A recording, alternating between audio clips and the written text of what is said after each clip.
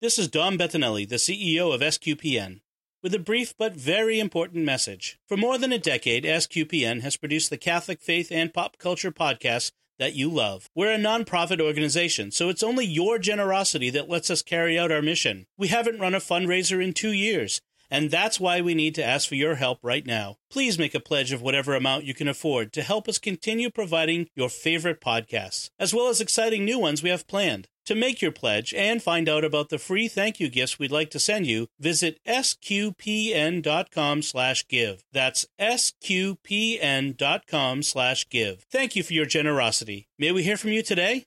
You're listening to The Secrets of Doctor Who, episode number 98. Don't be scared. All of this is new to you and new can be scary. When people need help, I never refuse. There's this moment when you're sure you're about to die, and then you're born. I know exactly who I am. I'm the Doctor. Ta-da! Ooh. Should be fine. Hi, I'm Dom Bettinelli, and you're listening to The Secrets of Doctor Who, where we discuss everything about the hit BBC series Doctor Who. Today we're discussing the Tsuranga Conundrum. Joining me today on the panel are Father Corey Stika. Hi, Father Corey. How's it going, Dom? And Jimmy Aiken. Hi, Jimmy. And it really is hard to avoid thinking of the Big Bang Theory when you hear a name like the Tsuranga Conundrum. I know, we've mentioned that a couple times. So, the quick reminder, like we always do, remember to like The Secrets of Doctor Who on Facebook. We have a Facebook page for the podcast. Retweet the episodes on Twitter. Leave us comments. Subscribe to the podcast on iTunes, Google Play, Stitcher, TuneIn, your favorite podcast app, or on YouTube, where you should hit the bell to get notifications when we post a new episode there. And please share the podcast with your friends to help us grow the community of listeners, reach more listeners. That's what we're about. We're here to reach out to people and have them join our conversation. And also, if you can leave a review on iTunes or one of the podcast directories, that helps as well. Jimmy, do you have a word for us on our giving campaign that we've got going? Yeah, so as longtime listeners know, we're in the middle of a giving campaign. We haven't run one in 2 years, and so consequently, we need your support, and we need it now because our funds have been diminishing. If you like Secrets of Doctor Who and the other podcasts that StarQuest produces, then this is the time to show your support. Please go to sqpn.com/give, or just go to sqpn.com and click the banner at the top of the page, and you'll be taken to where you can sign up and become one of our regular monthly Patreon supporters. A lot of people have been doing that, but we need a lot more. We're quite a ways from our goals. And it's essential if you want to hear these podcasts continue, that we are able to pay the costs associated with them. We have some wonderful thank you gifts we'd like to send you based on your favorite SQPN shows, including Secrets of Doctor Who, Secrets of Star Trek, and Jimmy Aiken's Mysterious World. So by all means, please go to sqpn.com/give, and please be as generous as you can. We do need your support if we're going to continue to produce these podcasts. Thank you, Jimmy. So to get into today's episode, we have the Tsuranga Conundrum. I keep wanting to say syndrome. Because it would be alliterative, wouldn't it? Yes, it would. But it's it's a conundrum. The why I can't say conundrum. So they're visiting, the Doctor and Yaz and Graham and Ryan are visiting a junk planet in a junk galaxy. Cool. Yes. Yeah, no kidding. Apparently, that's how in the future we've solved our problem of too many dumps and rubbish centers. Instead of dumping them in the ocean or finding some rural place to put them, we just launch them into space, into some galaxy somewhere, millions and millions of light years away. That works. Where we've apparently filled a galaxy with our junk. I mean, that's a bit of the space fantasy aspects of Doctor Who coming out again. The idea that you could fill every planet in a galaxy with your junk. They're looking for some device, but we never get told what it is. But I wasn't clear on that. I wondered if either of y'all had an idea. Up. Yeah, whatever it was she held up, some sort of funnel-looking pipe thing.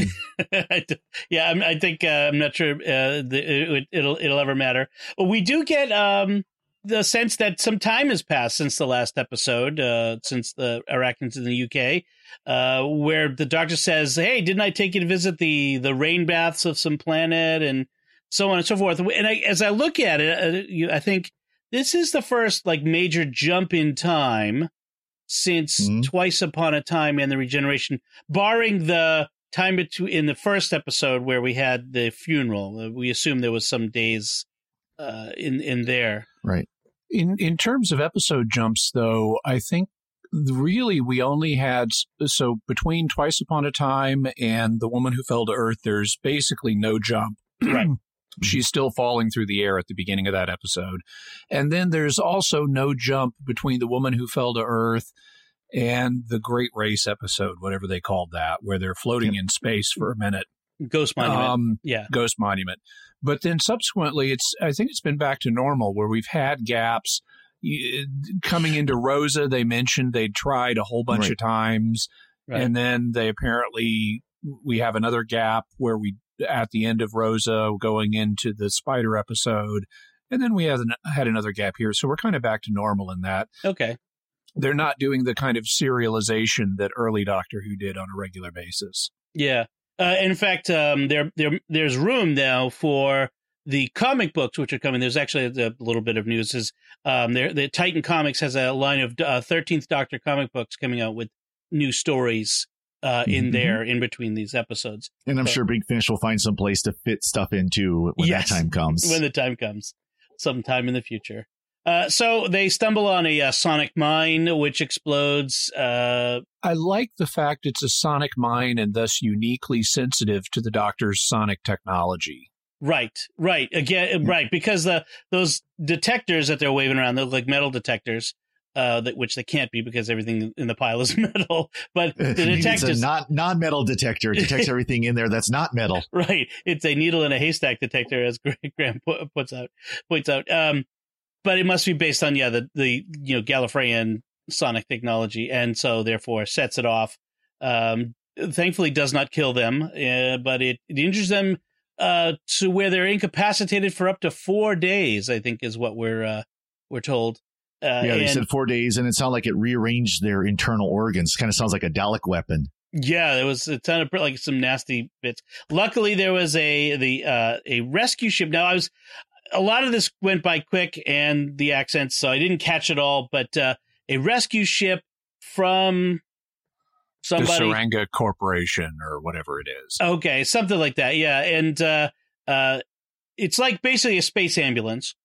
Yeah. That it gets a call, it goes out, it's on a regular route, alters its course, picks them up, and they're on board this very sleek-looking future hospital-type ship when they awake, where they're being treated by 2 medics.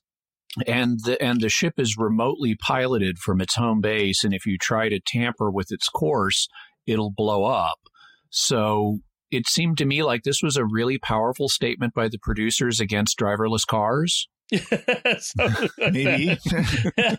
Well, I mean, that seems very like a very extreme. Like if your ambulance is going off track, well, you better blow it up. Like, what is with blowing everything up in future space? Well, and it was kind of funny because it's like all the list of things that could happen is if all the sensors detect something was wrong on the ship, you get 3 chances and then it blows up.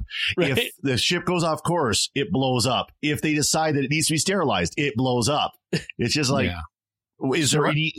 So you got better chances of getting blown up than actually making a successful mission, apparently. Right. Yeah, the Tsuranga Corporation obviously has great care for its patients. Right. They're really worried about something getting on board these ships and making its way back, apparently. Maybe that's what it is. Which, that's a justified concern. By the way, I noticed something. So at the beginning of the episode, as soon as they wake up on the space ambulance, and they're told, it's Tsuranga. They hear the word. The doctor says, "Where have I heard that before?" And I thought, oh, here we go again. A word the doctor has heard before, but can't immediately remember what its significance is. And that's like a standard writing trope. We've talked about TARDIS separation, which we have in this episode. Right. We've talked about companion separation, which we also get in this episode.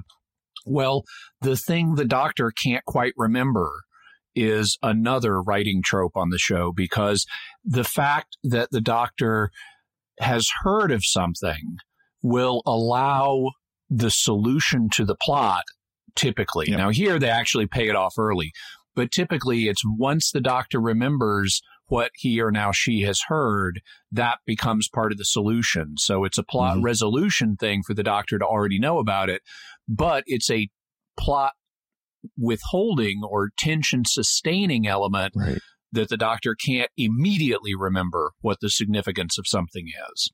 Although it makes a little bit of sense given, the doctor is thousands of years old. And I mean, I'm only 50 and I can't remember stuff.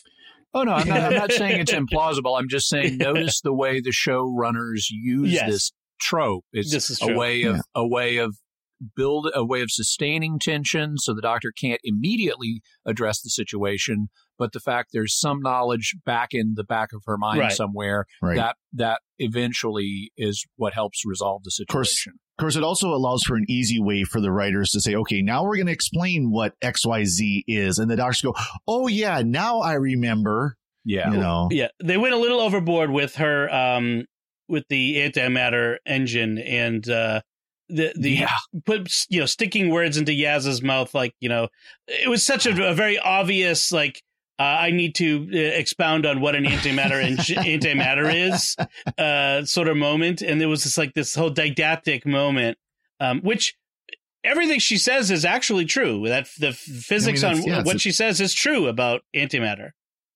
But it was kind of obvious. It was kind of obvious of almost like, a teacher and a student.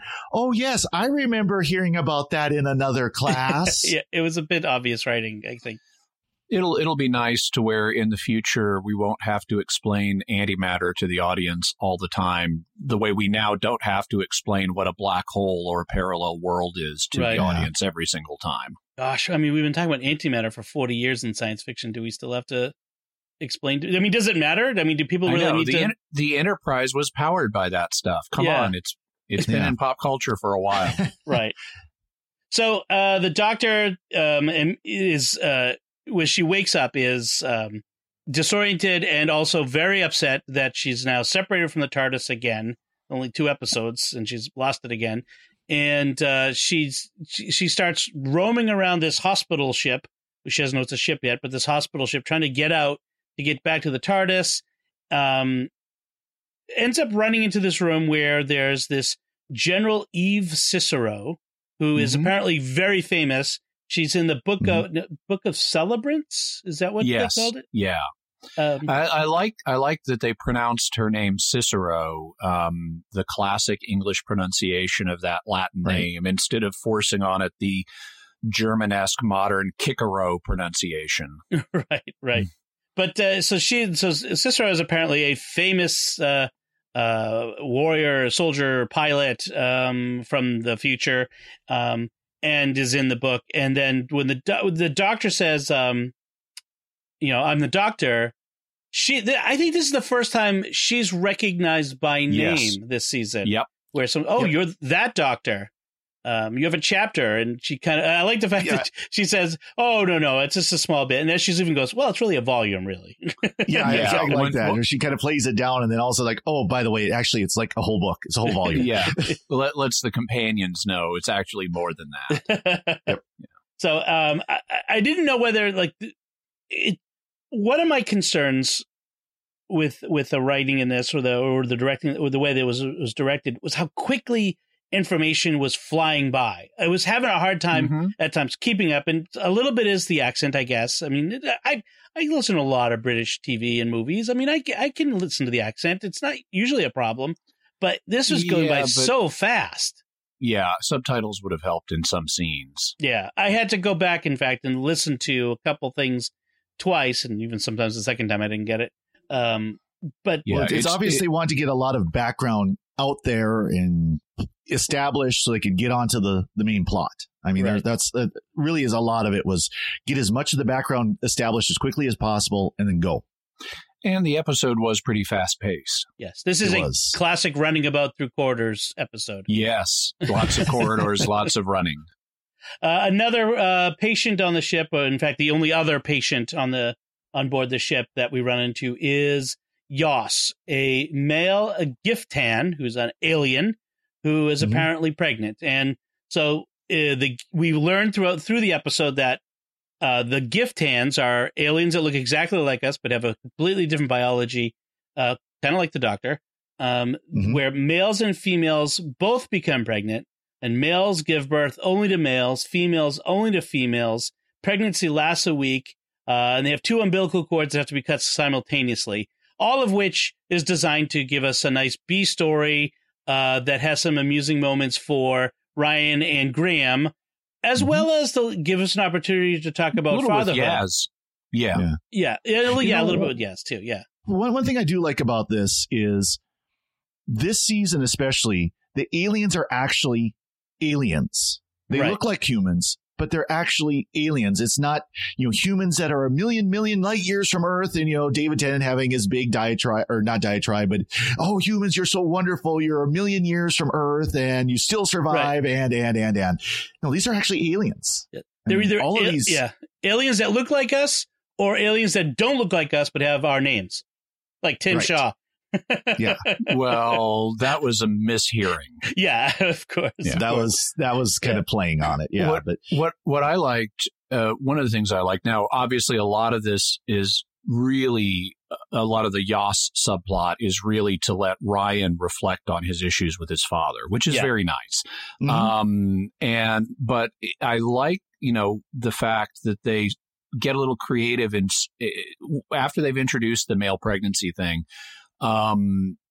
Ryan is uncomfortable with it, and Yaz even looks a little uncomfortable with it. They're not quite sure how to relate to this guy. And then what I really like, though, and that's just expected, anytime a person encounters something really alien, especially on a sensitive subject like sexuality, they're going to feel uncomfortable. That's to be expected. And I like the fact they play on that then, because when Yas learns that humans don't all get pregnant and give birth to the same sex, he's instantly disgusted by that. And he's like really uncomfortable, doesn't want to know a whole lot more about human reproduction. Right, exactly.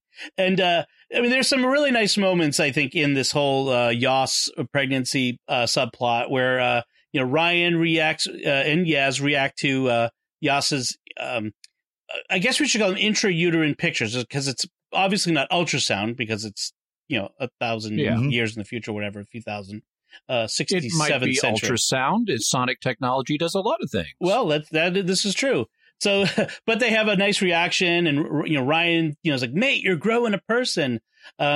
This Yas says he got pregnant while on holiday unexpectedly.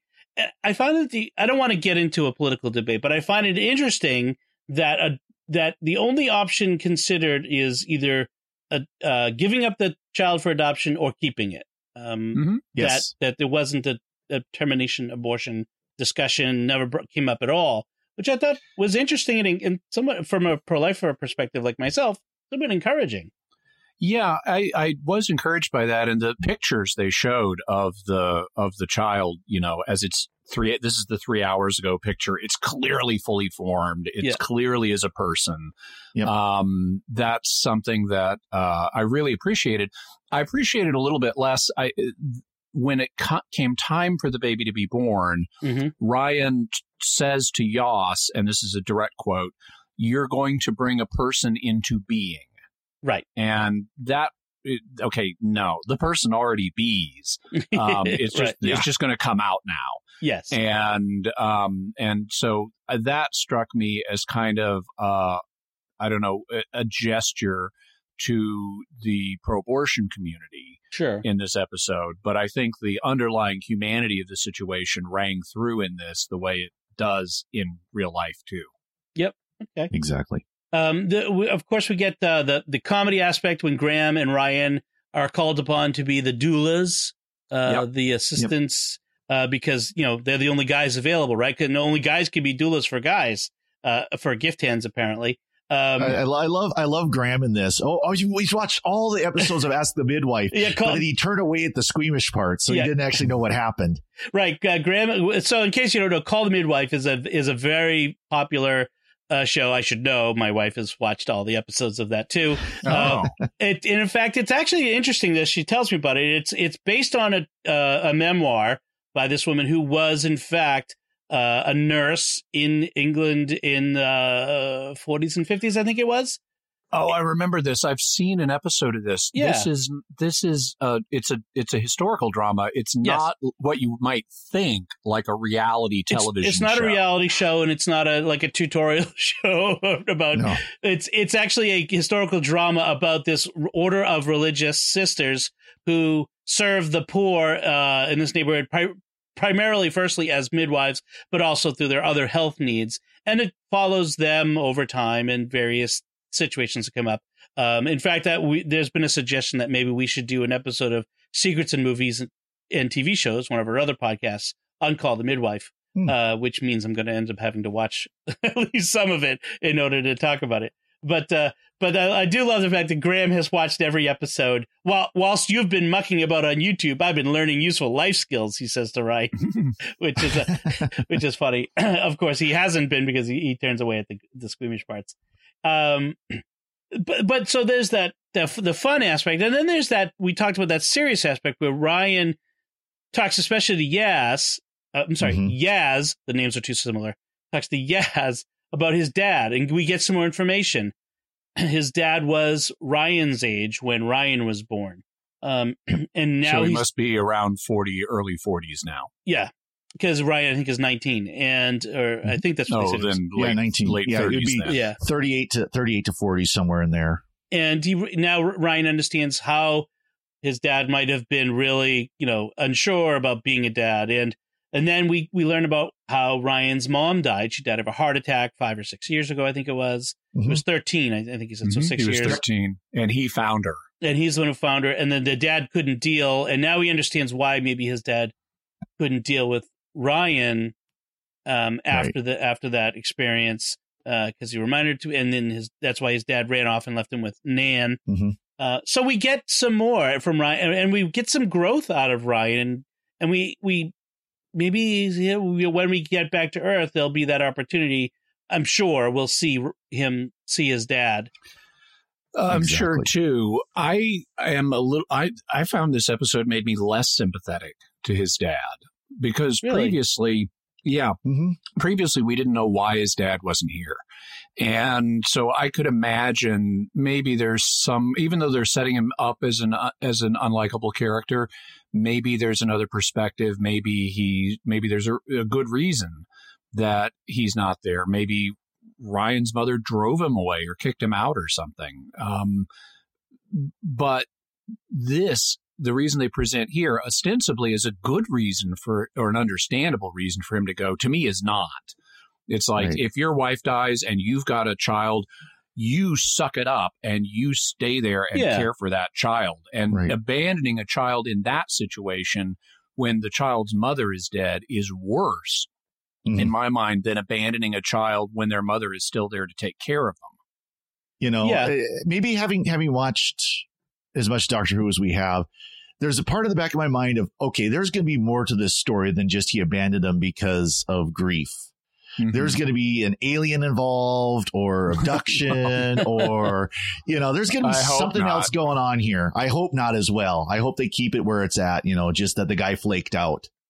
But I don't think they're trying to excuse it because it is that is even worse. But I think what they're trying to do is build a case for Ryan being able to forgive. I think that might be more. Yeah, but this doesn't do that for me. It doesn't make it more forgivable. Well, for you and me, because now we're learning more. But remember, Ryan has known this all along. So he's trying to integrate this into his own understanding. It's like what he did was wrong. But, I'm figuring it out. I'm dealing with it and seeing. Because what he says to Yas is, when Yas is like, I can't do this. I can't be a dad. He says, you don't have to be perfect. You just have to be there. And I can imagine this is Ryan going to say this to his dad in person when he finally sees him, because Ryan is starting to realize this. And so I think this is that open door. And before this, we had no idea what the circumstances were. We don't know if Ryan's dad just left right after Ryan was born, was never in his life, except for rarely well, now we know that actually for the first 13 years of his life, he was in Ryan's life. Yeah. But then it changed. later, changed after his mom's death. So, I mean, that does put more context. And that does, yeah, I agree. It doesn't make him more sympathetic. In fact, it makes him worse. But at least now we've got more context that the guy wasn't just a deadbeat dad from the beginning. That's true. Now, we've kind of explored the pregnancy issue a good bit, but I want to back up for a minute to the beginning of the episode, because as the doctor is running through the hospital ship, and as we're meeting Yos, and as we're meeting General Cicero and her two companions, one of which is her android servant, and the other of whom is her brother. Consort. Yeah. Well, she says consort for the android, but he's. Yeah. I get he's really there. He's basically her caretaker. Yep. He's not a consort in the sense of he's her mate. He's just there to provide service for her and care for her, as far as we can tell. Apparently, as something that's part of her military service, if I understood correctly, because now he's going to be shut down. It's like he's fulfilled his function that the military has assigned him, or that's how I understood it. So I thought he's kind of like her boodle boy or something. Which is a kind of servant that certain military officers will have. Right. In any event, we're meeting them, but the doctor's running around and she's being very hostile and selfish. And finally, the chief med tech there tells her directly, quote, "You're being hostile and selfish." And I thought, right, she is. She is not being the adult in the room right now. She's the 2-year-old throwing the tantrum, and everyone else is being reasonable. And she has the presence of mind to say, "You're right, I am." And her attitude changes from that moment.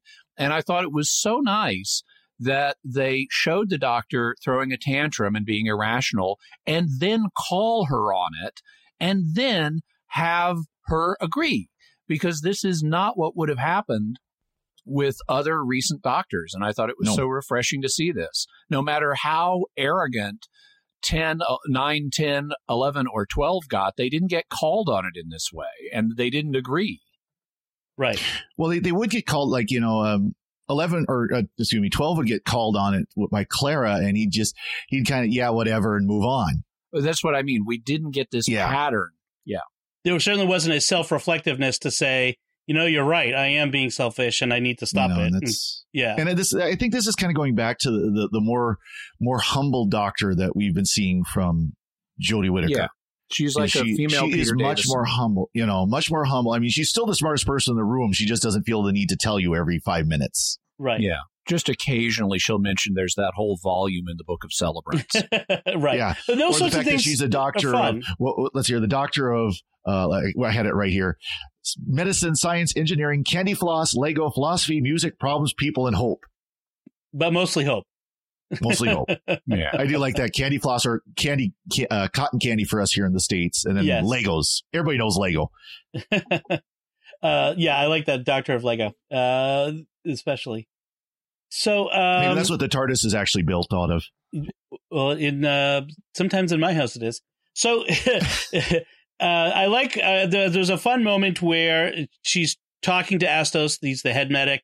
And Astos is a bad liar. She calls him on it because he nods or shakes his head opposite of what he's saying when he's lying. Mm-hmm. It's like, there's no way to get off the ship, and he's nodding his head or that sort of thing. I thought that was a little bit of fun directing, fun acting going on there in that moment. And then we have the conundrum happens, which is the ship is boarded by this alien, it's called a Pating. And it may be the most. That at first. We don't know it at first, but it may be the most dangerous creature in the universe.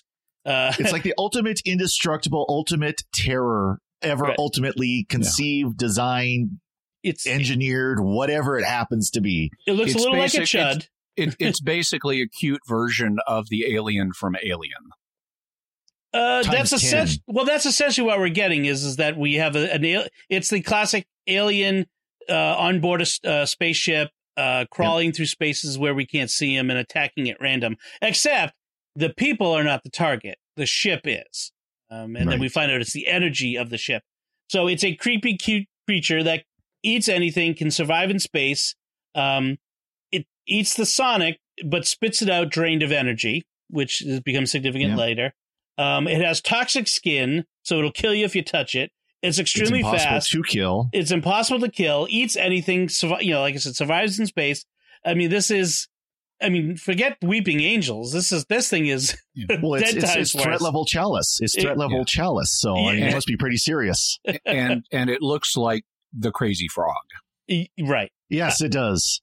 I think my initial thought was the aliens on Galaxy Quest.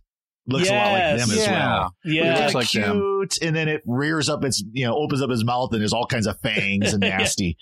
And surprisingly, it was Sigourney Weaver also in that. So little aliens. Yes. Let's close the loop on that. Yeah, I like when they went to when was it Mabley went to check the what is this creature that boarded?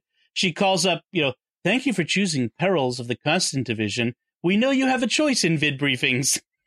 The standard that was introduction.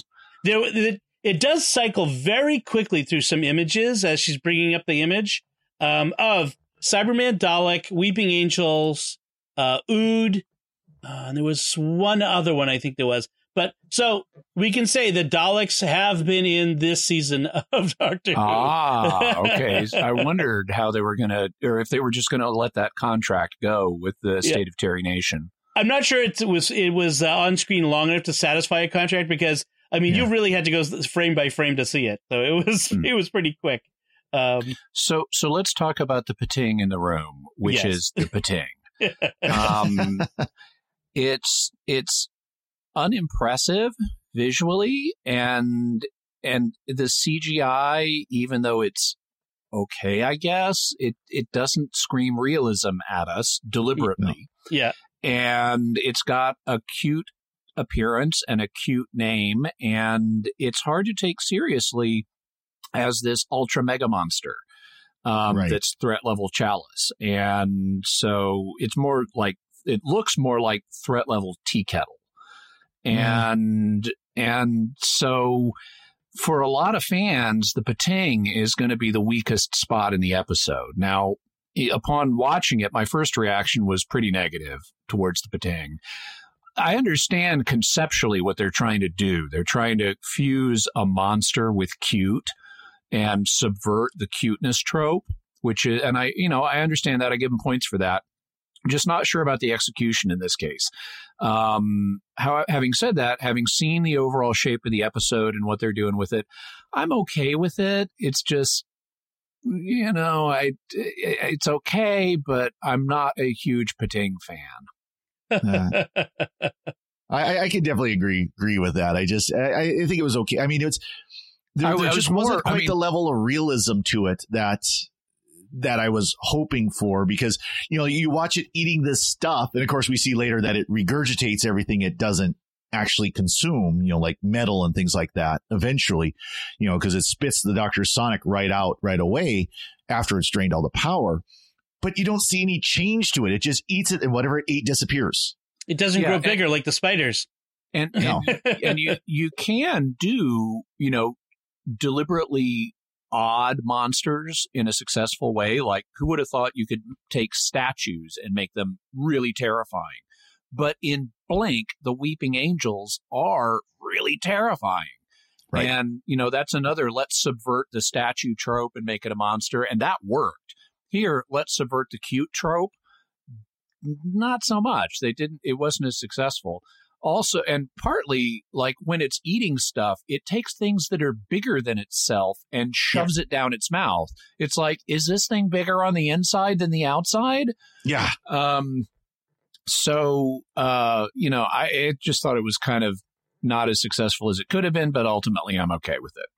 Okay. Yeah, I didn't have a problem with it. It wasn't the best part of the episode for me, nor the worst. I mean, for me, it was just simply, it's the conundrum. It's the problem that the Doctor has to solve this time. And what's interesting to me is the Doctor solving things, not necessarily the creature itself. And in fact, the solution to the creature was almost an afterthought, because there were so many other problems. We have to keep the headquarters from exploding the ship, and we have to, this guy's having the baby and the general's dying around the asteroids. Right. There was so many other things. It was just one other thing to deal with. So I didn't have a problem with that. I did like how at the end of the threat level Chalice briefing, where they've just been, the robotic voice has been telling them just how dangerous the Pating is and how life-threatening it is. Do not engage at all costs. When the briefing ends, the doctor says, well, on the plus side, I now feel very well informed. Exactly. And I like that, not just as a comedy line, but also that she didn't know about this thing before. That's also nice to have and refreshing. Right. And yet the general did. The general had faced one before. It did one had destroyed her fleet. A fleet. Yeah. So and it's not although it's an ultimate dangerous creature, it's not the fate of the galaxy is at stake or even a planet. Yeah. It's this one ship is at stake. I did like the line where as the doctor was explaining the antimatter engine to Yaz, she called it the iPhone version of CERN, which is sort of an updated version. I kind of like that. That was a little fun pop culture reference.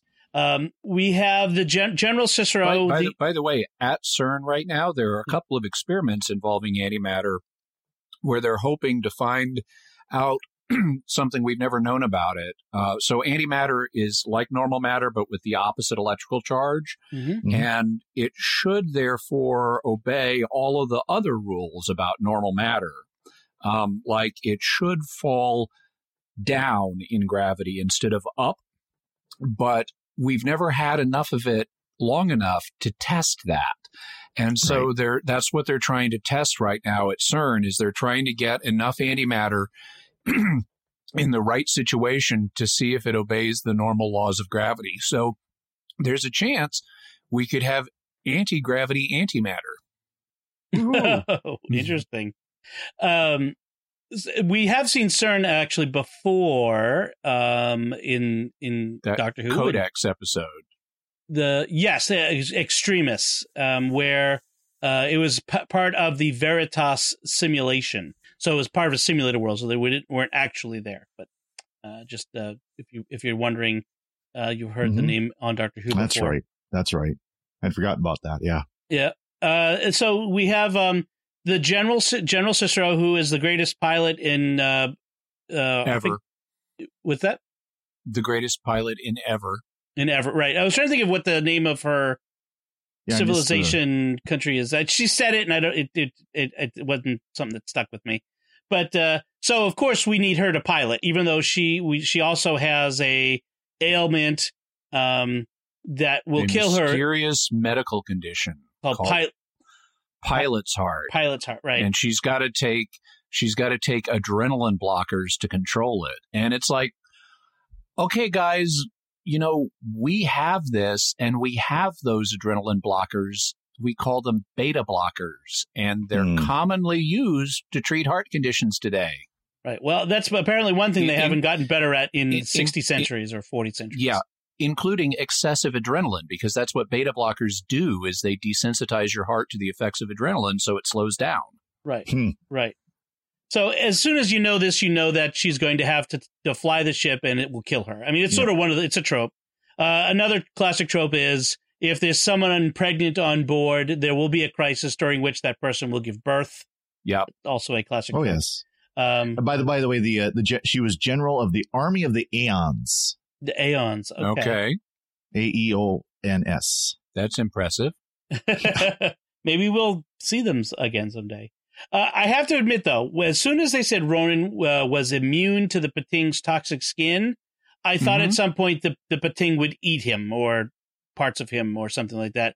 That didn't even come up. Like, he didn't even have to pick it up or touch it. Yeah, and that was not paid off, and they should have paid that off, which they could have done easily with a shot of him tossing the Pating to Yaz to put in the blanket. Right. I did like Yaz punting the Pating, though. Yes, England kicks. They also, in the briefing, said the Pating eats inorganic matter, but not organic matter. So it immediately occurred to me, well, then force feed it organic matter. Yeah, and they didn't end up doing that. Wrap it in a blanket of steak. Yeah. I have to say, it was not clear to me, and I thought this was a flaw in the writing. Even though we had a lot of stuff going on in this episode, the Doctor is working on an anti-Pating plan, and the nature of this plan is never clear until the very end. And I frankly had the feeling she doesn't have a plan, and we're just wandering through this episode until something finally occurs to her. And that made a good chunk of the episode feel directionless to me. No, I agree. I think there really is that sense. I think they were kind of explicit about that, where, you know, after they had the little briefing or whatever it was, and the medic says, you know, the doctor and the medic are talking about how they have to imagine the solution. And later on, the medic says, right now I'm imagining you sorting this out. And the doctor says, me too. Well, I think it kind of falls for, which is not just Doctor Who, but a very common TV problem, which is someone has a solution that they're working the problem toward, but they don't tell anyone else. Right. But for entirely artificial reasons, only in order to sustain the tension for the audience. If the audience doesn't know what the solution is, then it's more tense for us. Right. This is why Sherlock Holmes never presents his conclusions except all in a package. Right. Right. Actually, he sometimes does, but he notoriously withholds information from Dr. Watson that he's figured out. Right. And this is the you know, a problem here, because it's quite obvious. It's like I kept saying, like, why are you intentionally not telling Yaz what you're doing? Like, just tell her, I'm taking the bomb out because I'm going to feed it to the Pating, and the explosion will satiate it and we'll kick it out the airlock. Like, just say that. Like, why? Like, there's no logical reason for the Doctor to withhold any of that information. It's not like the Pating is going to hear her and figure out what she's doing. This is not limited to Doctor Who. This is, you know, Star Trek. Every TV series does this, and it's really kind of annoying. Yeah, but in this case, I found it when I'm starting to feel like this is directionless. That's when it becomes more problematic for me. I think they needed to do something to give it a little more structure, because, and it's even weird because we have these scenes where they know this super deadly creature that's worse than a Dalek is roaming around the ship, and so are our cast members. I mean, Yaz and Ryan are just hanging out and talking to people and having discussions about fatherhood. And is this the time for all of that when there's this super dangerous thing on the loose that's going to kill all y'all?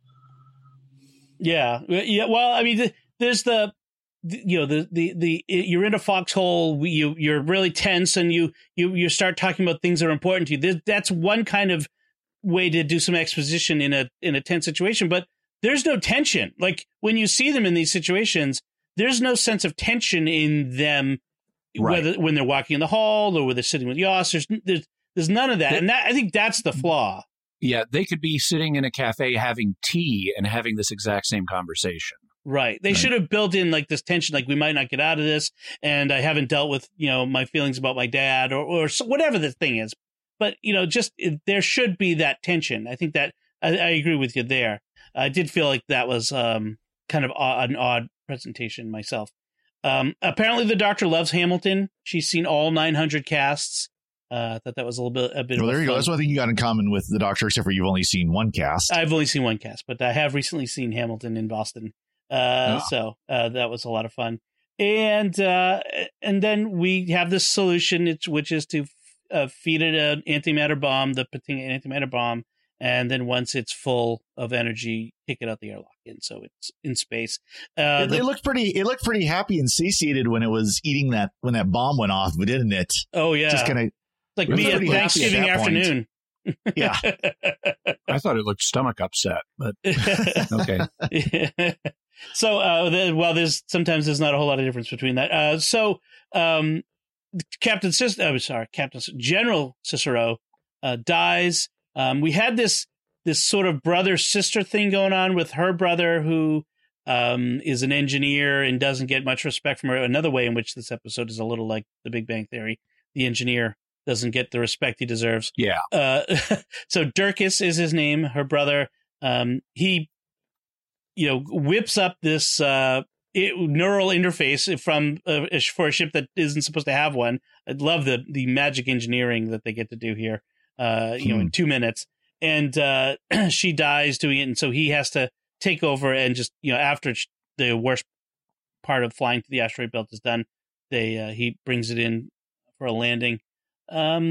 We get and at the end they gather around her body, and we have this very interesting moment of this funeral prayer where they pray. Yeah, right. So here's what this is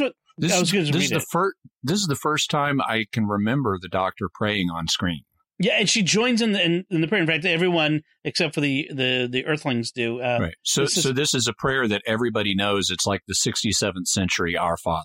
Yes. Yep. And so it's may the saints of all the stars and constellations bring you hope as they guide you out of the dark and into the light on this voyage and the next and all the journeys still to come for now and evermore. And the Doctor alone says for now and evermore at the very end there.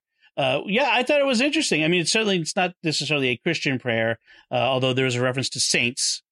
Which is, loads of religions have saints. Right. But saints of all the stars and constellations, which is an interesting thing. I didn't like the constellations part, because constellations are imaginary constructs due to humans seeing patterns in things where there aren't really patterns. And so constellations will look completely different depending on what planet you're on.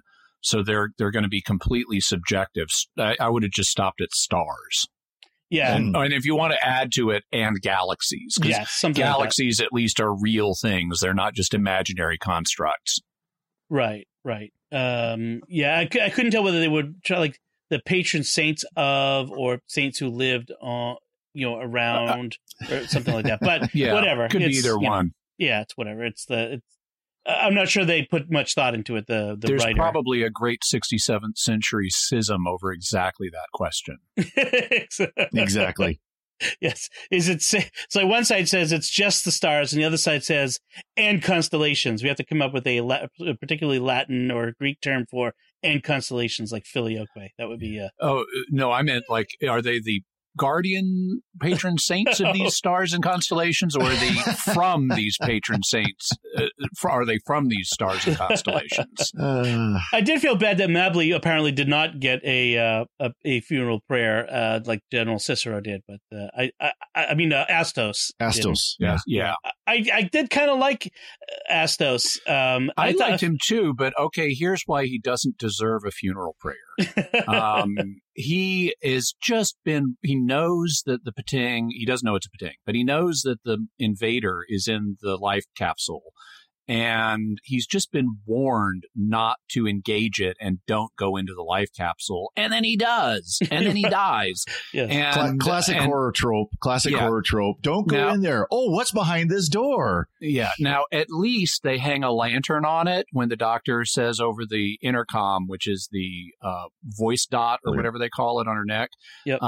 She says, what's going on? And he says, or what's happened? And he says, rookie mistake. And so, well, thank you for acknowledging it. But yes, that's exactly what it was, and it was an overused trope on the literary level as well. Yeah.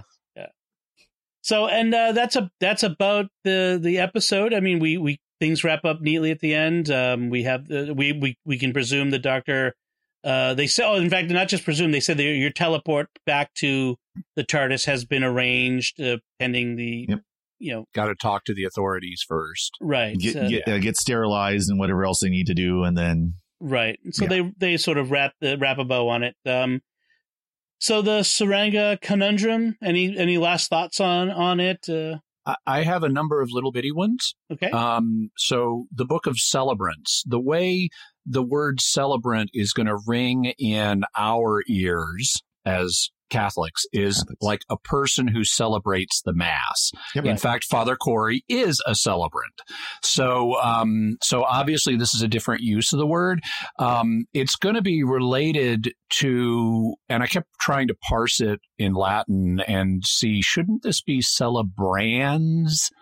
But it's people who are to be celebrated is the idea. Yes. Then they have stasers. They have a couple of them on board. So it's like, wow, I didn't know most ambulances are equipped with firearms.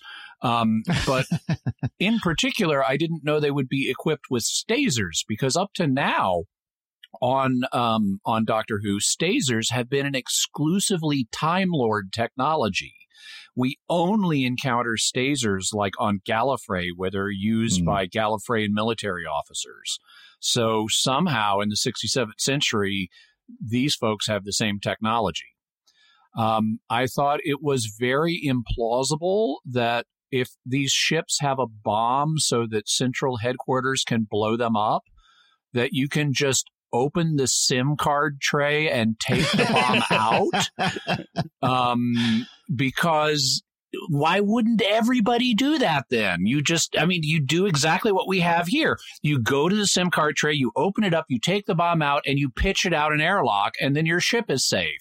Only you wouldn't bother having a Pating eat it first. Right. So I thought that was very implausible. I did take note of the line where the Doctor says, "Funny, I'm normally the one defusing the bomb," when she's going to accelerate it. Yes. So I liked that. That was nice. Another nice inversion of a standard trope. 51 is indeed a pentagonal number.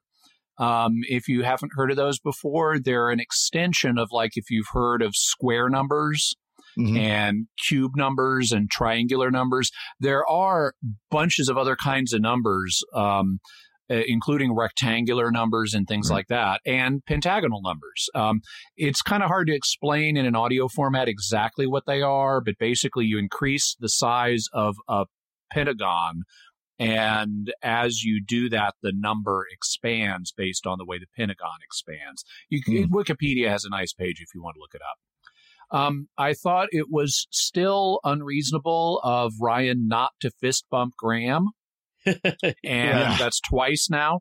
So I can only assume we have the mother of all fist bumps coming later in the season, because they need to pay that off. Yeah. And finally, I liked the naming of the baby as the great Earth hero Avocado Pear. Avocado Pear or Pit? I think Avocado Pit. No, Avocado Pear. That's what pear, they call them in England. Oh, they call them. It's like it's a kind of pear. Oh, I see. Avocado. The great hero. And then there's the argument of whether or not an avocado is a fruit or a veggie. Yeah. Yes. Did you have anything else, Father Corey? Just another little minor annoyance. Okay, so the Pating sucks all the power out of the sonic screwdriver. Well, apparently the sonic screwdriver has wireless charging because it reboots on its own and is fully powered again. Yeah. Apparently. I find that entirely plausible. Oh, by the way, that reminds me, I like one thing I've noticed about Jodie Whittaker's sonic screwdriver is it's got a display on it. Yeah. And she's often looking at it. So she'll scan something and then hold it up to her face horizontally so she can look at the display. And that's realistic because, I mean, and I haven't seen exactly that done in the same way. I mean, I know they've looked at their sonic screwdrivers, but it hasn't been as obvious that there's this kind of display that you can read on it. Yeah, well, 11 often did that. He looked at his sonic. Well, I seem to recall when they showed the scene of her building it where she actually pulled like an LCD display, like you'll see like on my printer behind me here or something like that, and put it on the sonic screwdriver. So it actually has a LCD display on the screwdriver itself. Okay. Good. So that's the Tsuranga Conundrum. And, I think it's fair to say we all kind of liked it despite whatever flaws. It was a fun episode. Yeah. The Pating, I like not having big political issues to deal with too for once. Yes. By the way, the Pating, the creator credit for that goes to Tim Price, who is a writer who was involved in this season's writer room early on, but is not part of the writing staff now. But he came up with the creature and gave it its name, and they kept it. So, just a little bit the first time I heard it, though, I thought they said Patak, as in like Star Trek, a curse from a Klingon. Patak. That'd be fun. I thought of the Monty Python sketch. Pating, pating. So we do have some feedback from Kathleen Ross. Sent us a couple emails.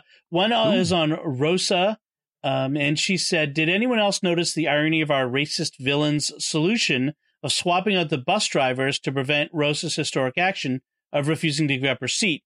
He would have had to make sure that the replacement bus driver would not feel the need to advocate exclusively on behalf of the white passengers, essentially employing a non-racist to forward his racist ideals, or maybe less racist." That is interesting. Yeah. And then on the Arachnids in the UK, she gave us a little bit of a correction that Amazing Grace was not work by Isaac Watts, but was John Newton. So. Oh, yes, that's right. I misspoke. I was reaching for who is the author of Amazing Grace that was formerly involved in the slave industry, and I grabbed the wrong name. So apologies for that. And so John Newton would be. Yeah. I'll tell you, it's unfortunate, but it's not as scary as when you're talking to someone from the Middle East and you're trying to speak in, say, Arabic, but because Hebrew is another Semitic language, you're reaching for the word you need in Arabic, and suddenly you think, wait, is this the Hebrew word or the Arabic word? What am I about to say to this person? Yes, this has less of consequences. And by the way, Dom got props for that episode for suffering for our art from Bennett Gillespie. Yes, I did. Take one for the team on that one. So that's it from us. Folks, what did you think of the Tsuranga Conundrum? Did you like it? Did you like the patang? Did it go patang instead? Let us, did it leave a patang in your mouth? Yes. Patang, the drink of astronauts. Never mind. So let us know by going to sqpn.com or the Secrets of Doctor Who Facebook page and leave us some feedback, or you can send us an email to drwho@sqpn.com.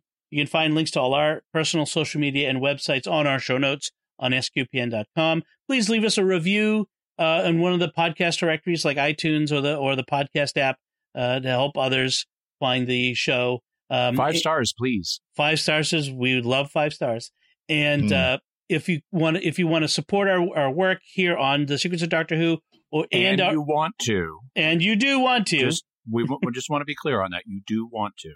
Yes. Please go to sqpn.com/give and help us out there, please. We'll be back next time when we'll be discussing the next episode of Doctor Who called Demons of the Punjab. Until then, Jimmy Aiken, thank you for sharing me in sharing the secrets. Thank you for joining me in sharing the secrets of Doctor Who. Thanks, Dom. Father Corey Stika, thank you as well. Glad to be here, and thank you, Dom. And once again, I'm Dom Bettinelli. Thank you for listening to the Secrets of Doctor Who on StarQuest, and remember, hope prevails. Right. This is going to be fun. This is Dom Bettinelli again. We hope you've enjoyed this podcast and that you'll help us keep producing the podcast you love. Thank you for your generosity. To make your pledge and find out about the free thank you gifts we'd like to send you, visit sqpn.com/give. That's sqpn.com/give.